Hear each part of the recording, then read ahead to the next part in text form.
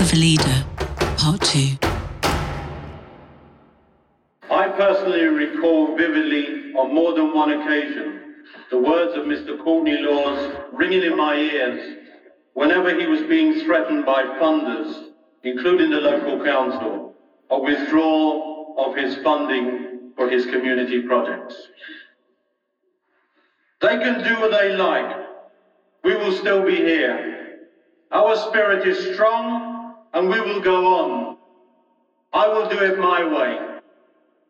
And his way he did.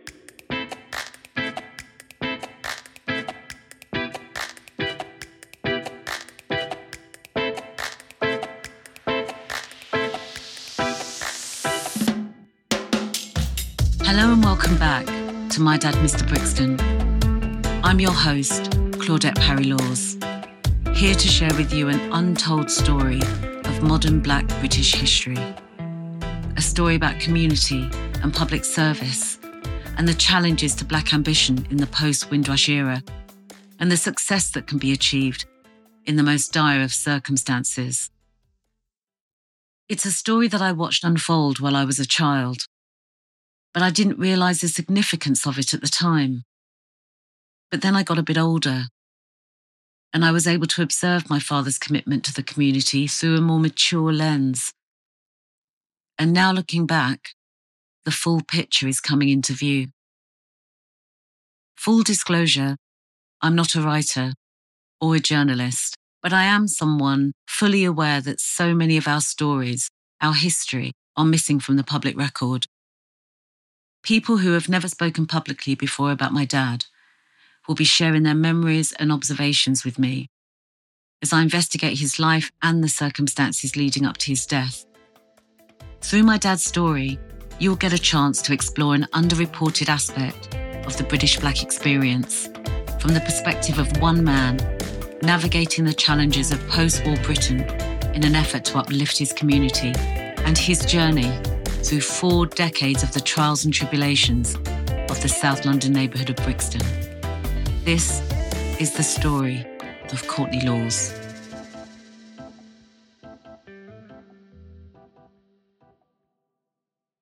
Courtney Laws set standards for all of us.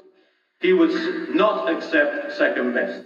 This is the voice of Herman Ouseley, ex-Chief Executive of Lambeth Council and a recent member of the House of Lords, speaking at my father's funeral. He was fed up with the authorities who always wanted Black people to have poor education, lower graded training, low paid jobs, second-rate buildings for their community projects, higher unemployment and substandard housing. He was a man of high standards, principles, courage, integrity and dignity. In other words, he was a man of the people. On the morning of August 6, 1996, Jamaica's Independence Day, my family and I were getting ready to give my dad the send-off that he deserved. But we weren't alone. Behind closed doors along the residential streets that surrounded the bustling commercial centre of Brixton, people young and old and predominantly African Caribbean were preparing to say their final goodbyes to a pioneering Black leader. The family of Courtney Laws OBE, who died this week, say they're already receiving overwhelming support from the Brixton community.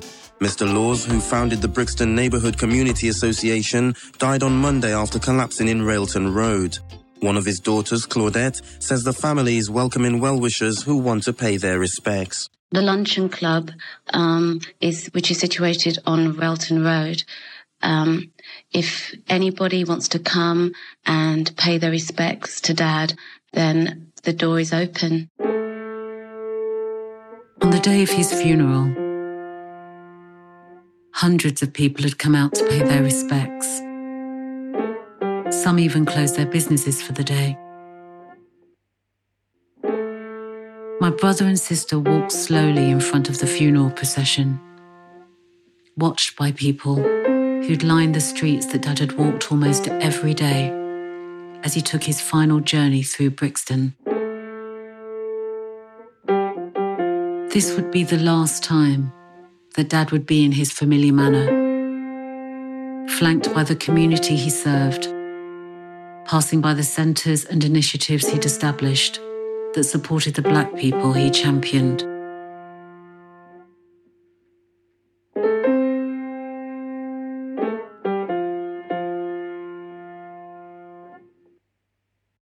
As you all know, Courtney came to this country at a time when many were moving from the Caribbean to the United Kingdom, take advantage of opportunities. This is the voice of Derek Heaven, who was the Jamaica High Commissioner at the time of my father's death.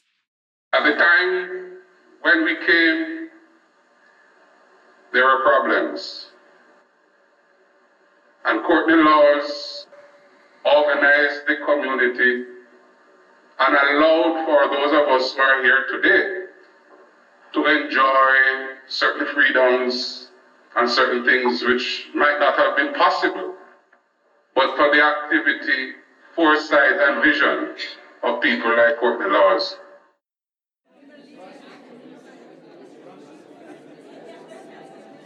I remember how packed the church was. People were standing where they couldn't sit.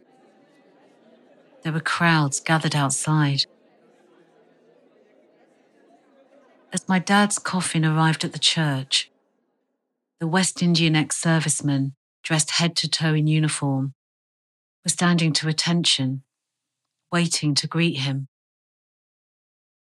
They gave him a military salute.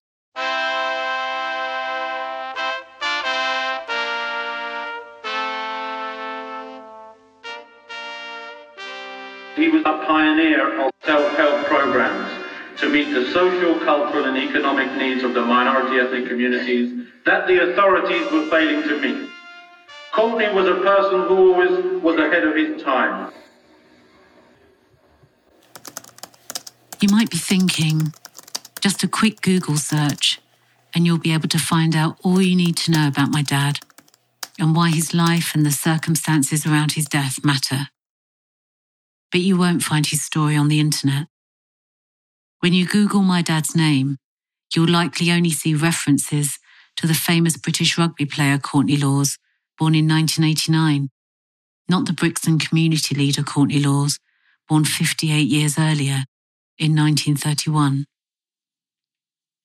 His story and contribution to the British Black experience lives predominantly in hidden archive material or the memories of people who were around at the time. But 25 years after his death, many people that knew him have passed away, and I worry that the memories of those who can still provide testimony will soon begin to fade, and yet another slice of our story will be left on the cutting room floor of history.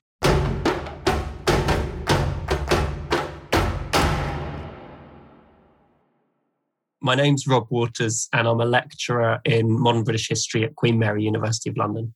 The first time that I became aware of Courtney Laws was reading an article in a journal called Flamingo, which is a journal that was published by a Dominican man called Edward Scobie. And in 1964, there's an article called What's Wrong with Brixton? And it's by a guy called Eric McAlpine. And he says in it, there's a lot of black community workers in Brixton who think it's a bellyache. He says it's a bellyache. It's a frustrating place because whatever you do, none of the problems that we're confronting ever seem fixable. And also a lot of people who should be community leaders are leaving Brixton. As soon as they have the money, they get out, because why do they want to be in a dilapidated, rundown part of the city? And one of the people he interviews is Courtney Laws. And he says that, there are nonetheless some people who have kind of stayed the course in Brixton and who have dedicated themselves to community work in the neighbourhood. And one of them is Courtney Laws. We rarely hear about those community activists who sought to kind of transform it, particularly in the 50s and 60s, which is when Courtney Laws was starting out. This is the voice of Gloria Cameron, MBE, celebrated community worker and activist. On his arrival in England, he was confronted with the difficulties that faced all West Indians, a society unwilling to accommodate strangers, unwilling to provide housing accommodation, with few jobs that provided upward mobility, with little acceptance at the workplace and in the communities in which they lived, with no structured organizations in which they could turn. You have to remember that back then it wasn't easy. We're talking about 1950s Britain when Dad started out, and at that time, there wasn't even a Race Relations Act. There were no rules protecting people of colour. It was a million miles away from what we are experiencing today. Courtney immediately took up the mantle of mentor and protector. From the age of 25, unbeknown to him, Courtney Laws would go on to develop and establish several pivotal organisations and initiatives. Dad was determined to address the needs of every aspect relating to the lives of those who had left the Caribbean and settled in Brixton, and he set out to support people of every age in the community, paying close attention to every challenge that they faced. He did this with his team from his headquarters, the centre of his operation, the Brixton Neighbourhood Community Association in the heart of Brixton, which, as it developed, evolved to become the largest voluntary organisation run by Black people for Black people at one point in its history. I spoke to Olga Bogle-Carnegie, who was his personal assistant for 30 years. He, at that stage, was quite forward-thinking because the word holistic wasn't bandied around so much as it is now, but he thought holistically. He said, I work with people from the womb to the tomb, and that was his holistic balance. That was how he looked at it. He would work for free, or sometimes when he first started getting paid, I think some of that was ploughed back into the organisation to fund other things that the council at that time said weren't needed.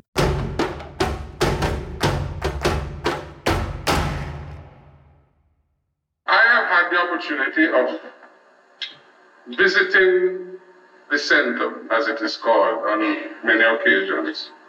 And one of the things which will strike you when you go there is you witness the way in which Courtney operated, the compassion and the caring for the dispossessed, the infirm, the old. It's something which I think speaks to the type of individual he was. Here is Professor Gus John, academic, researcher and social commentator who knew Courtney for 30 years. His ability to relate to and engage with, ordinary suffering people and to use the skills and talents and abilities to make things better for them. And, that's one thing that Courtney continued to represent and to do throughout his life, really. My name is Ross Griffiths, community organiser. He was a big character. Everyone knew Courtney because he was about the empowerment and the betterment of Black people. Your father was the real deal. If you wanted anything done, you went to Courtney. He was the general. And he walked tall, he walked like a champion, but he always had a fight. There was always a fight. As he made 10 steps forward, there's a fight. Because, he was about his community. I think at the time, people didn't really understand the complexities of what he had to deal with. He was a pioneer, paving the way. Nobody achieved what your father achieved. Let's not forget that. To this day, he did it as an immigrant. You with me? He came from his island and had the passion, the drive to do something for his community. He spoke with conviction and clarity. That's when you're quoting his speech. That's how it sounds. It's all coming back. It sounds like modern day Shakespeare would have said. Not Shakespeare, Shakespeare. So, because you got to put in the whole Jamaican vibe in there. Yeah.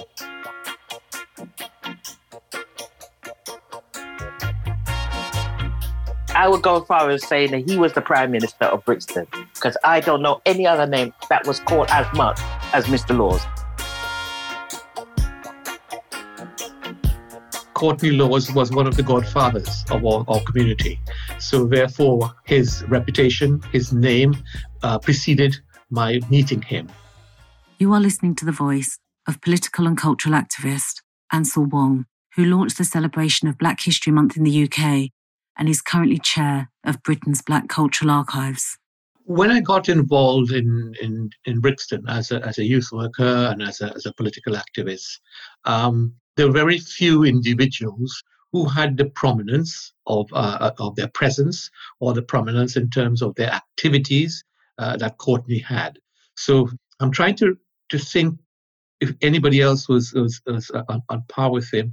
And I can't think of anybody that had that status in our understanding, but in terms of the importance and the recognition and the profiling of the individual within the Brixton Black community, I'll be struggling to think of anybody else that has done so. But it wasn't just what Dad did that gave him that prominence and that status that Ansel referred to. It was also how he did it. Yes, he had lyrical ingenuity, but it was also how he presented himself to the world, how he carried himself as an example to others, to potential future Black leaders. His personal qualities commanded and earned respect from his staff, his friends, his contemporaries, and even his opponents. He showed everyone how to be courteous at all times. He was the perfect gentleman. He was immaculately turned out at all times, and I mean at all times, in all weathers and in all seasons. Those shiny shoes, the smart suits, elegant shirts and ties. Dad's organisations and his standing in the community came from his grassroots work. But to maximise support for the people benefiting from those initiatives, he would be encouraged to join local advisory boards and race relations councils to try and affect change from the top down. He was able to bring to the table a community perspective to the work of many of the statutory and national agencies. Courtney was involved with the National Council for Commonwealth Immigrants in the 1960s. He was known as a fighter for change, but he was never called aggressive. That's a label often wrongly attached to those who became frustrated with the slow rate of change for racial justice.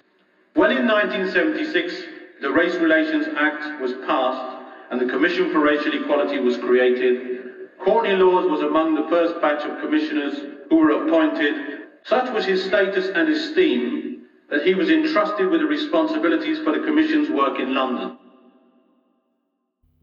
Dad's high standards meant that as well as encouraging the people in his community to be the best they could be, he also pushed his organisations to provide the best they could offer to the community. And Dad's work, even though not widely known now, attracted the attention of influential people here in the UK and abroad who were keen to understand Dad's sprawling grassroots initiatives, and that attracted attention on the world stage. During the 1970s and 80s, anyone looking at the issues of race and community development always contacted the Brixton Neighbourhood Community Association. In that respect, Courtney Laws was legendary. And the BNCA, as it was affectionately known, was always on the itinerary of the good and the great whenever they visited Britain. The Home Office and the Foreign Office always relied on Mr. Laws and the BNCA. From presidents and prime ministers to royalty, they were among the celebrities who enjoyed his and the BNCA's hospitality. I remember as a child having to present a bouquet of flowers to the wife of the ex-Prime Minister of England, Harold Wilson. I also remember presenting a bouquet to the Queen Mother when she opened my dad's West Indian Senior Citizens building on Welton Road. But the highlight of my youth was meeting David Bowie, who funded an additional centre supporting what my dad was trying to achieve in Brixton back in the 80s. The Bowie maniacs waited patiently outside the gleaming new Carlton Hall Community Centre. Bowie put up £150,000 of his own cash for the centre, proving at heart he's still a Brixton lad. Director of the centre, Courtney Laws, says having Bowie as a mentor's put Brixton on the map. That moment signalled a fatal turning point for Courtney Laws and his organisations.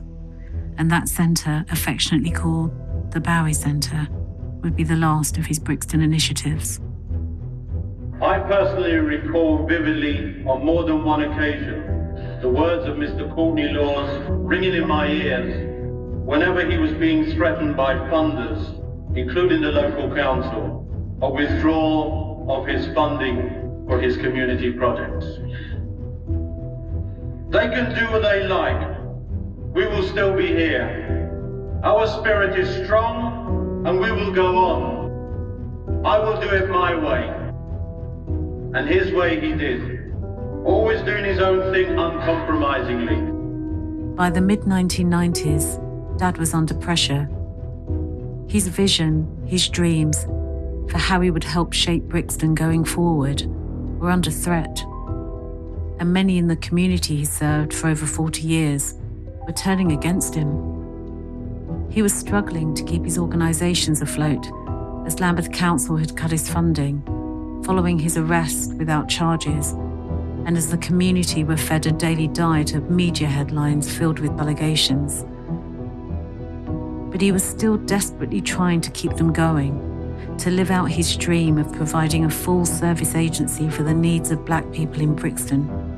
And this morning, as I reflected at home on what should I say about Courtney Laws, I was minded, and I'm going to be very frank, I was minded of a passage in the Bible, which is carried both in St. Matthew and St. Mark, I think, which spoke to Jesus' triumphant entry into Jerusalem. When he was entering Jerusalem, and the throng shouted Hosanna and laid palm trees in the way, palm leaves, welcoming him. And not very long after, those same people were saying, crucify him. And I urge you, stop and reflect. I would ask us not to allow ourselves to become part of any sort of conspiracy, any sort of plan to destroy the fantastic work that this man has done. If this was a conspiracy, it was a successful one, because Daddy's no longer here and his organisations are long gone. After all the work and studious efforts to bring about positive change for a community and its people, to shine a light on issues facing black people at the time, the tables had now turned on Dad. The shining light was now on him. Dad had spent his life fighting for the people in the community. And now he was having to fight for his own survival within the very community he served and tried to protect. Like I said, I've got questions.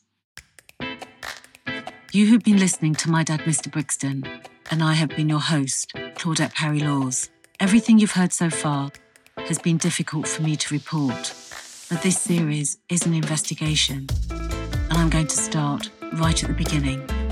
Tune in next week Thursday for episode 3, as I try and understand how the young Courtney Laws, raised in Jamaica, would eventually become a leading figure in Britain's black community. My Dad Mr Brixton was written and produced by me, edited and mixed by DKnightsMusic, and visuals were produced by This Is Pirate. Special thanks to Ruby Laws, Matthew Parry, Luke and Abby Flight, Alex Horlick, Craig and Donna McLean, Sharon Elliott, Cleo Little, Ian Bailey, Clive and Carol Laws, Bella Tallison, Marcy Bogle, Con Francis, Olga Carnegie, Chantal Burns, Lauren Kinchesh, Jane Dickens, Hilary Robertson, Anna Williams, Ty Hannock, Azra Zakir, Elias and Kamani Parry, and Ewan and Sarah Buck from Contingent Works, Black Cultural Archives, and Lambeth Libraries, and every person who agreed to be interviewed, and all my family and friends who have supported me.